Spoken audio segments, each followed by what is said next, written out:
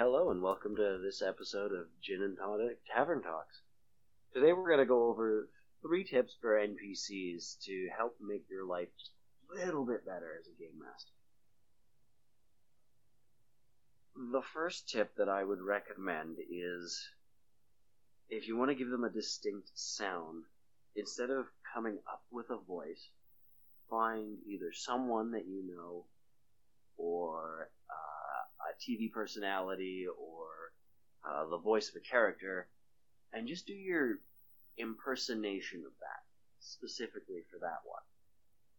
That way it gives you a speech pattern to follow, and it really makes it easier to slide into a character if you understand that they always talk like this, so the players will know they are talking to the bad guy. That would make it easier to remember as well. If you pick something to copy, then, like, if you write down, like, say, store clerk 2 sounds like Batman. Well, then you know exactly how to make it sound when 16 episodes or sessions down the road, all of a sudden your players decide to go back there and talk to him. Yep. And for some reason, they will remember store clerk number 2 by name. Yeah. You don't remember their name, but they're like, yeah, we gotta go talk to Jake down in the store at the south end of the city. You're like, who? You look back in your notes, you find store clerk number 2, and yeah, it's like, talks like Batman, so they come into the shop and... Hello there. What can I get for you today? We've got bananas. Would you like some bananas? Bananas. Even that sounds intimidating. My second tip would be not to overbuild every NPC that you have. Because you could build an elaborate backstory for this one NPC that you have plans that will interact with the party repeatedly throughout the story, and the party will not care.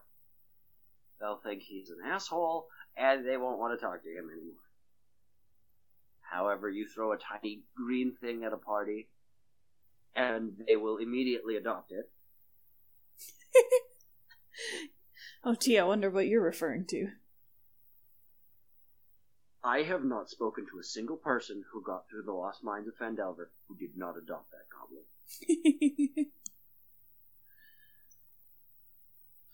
But seriously, your party will latch on to a random person that you didn't mean to be a major NPC, but they'll end up being a major NPC. And you can build that out as it happens. Instead, think about who is this person and what do they want. Now, that could be the barman who's just trying to make as much money tonight as possible, and maybe he's willing to let a few shady dealings slide if it brings in more coin. And there you go. You've got what he's doing and how far he's willing to go with it to continue. You can then scale that up to, you've got the evil wizard who wants to kill everybody in the town because they made fun of him growing up because he had thick-rimmed glasses. Aww.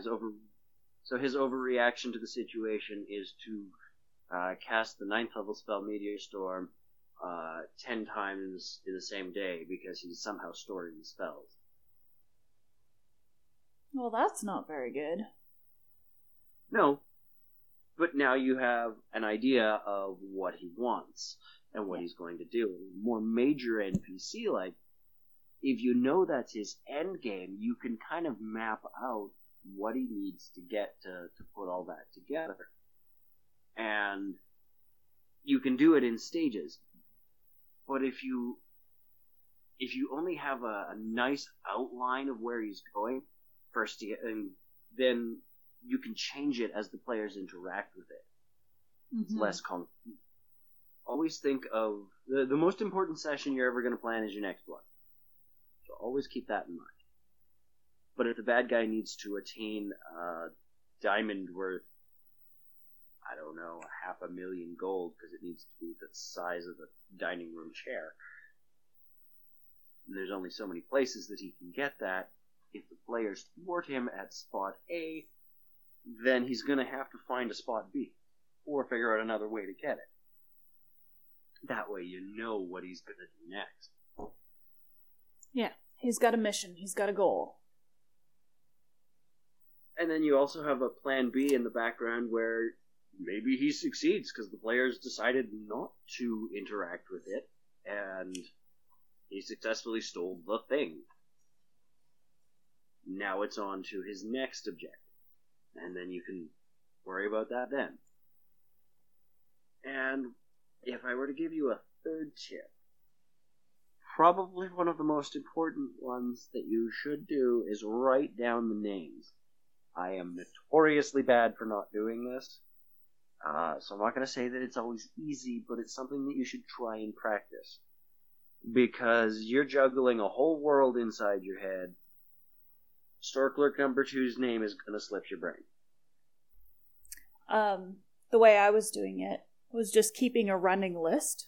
Like, I literally just have a notebook, and then I just write down, who the NPC is that they talk to, and then if they have a name. And if not, then I just leave it.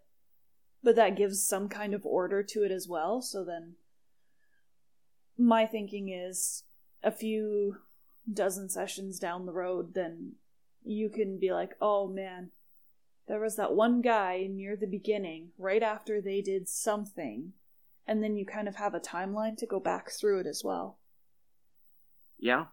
Note-taking is super important, even if it's jot notes. If you can get your players to do the notes, I find it beneficial, just because then the players are retelling what they perceive to have gone through. So you don't accidentally drop something in a recap or in notes, and it's a good temperature check. Because if the players missed the mark completely to what you were... They were not picking up what you were putting down, and are now going in the complete wrong direction. You might have to throw it at them instead of put it down. But that way you're informed and can kind of make adjustments to point them in the right direction. Mm-hmm. We just have to cross that bridge over there. It's on fire. You can't go there. Not the best advice, but it sometimes works. Hey, you do what you gotta do. I've also had parties that would figure out how to climb a ravine if they really wanted to go somewhere. That's awesome. Yeah. One of these times I'll have to tell you how we dug up an entire city. It is quite possibly the best campaign I have ever played in, and yet it was the greatest failure of a campaign. That's pretty fantastic. But tune in next time for more of our ramblings on different ways you can run a game, and hopefully you all enjoy yourselves out there. Stay safe. And wear a hat.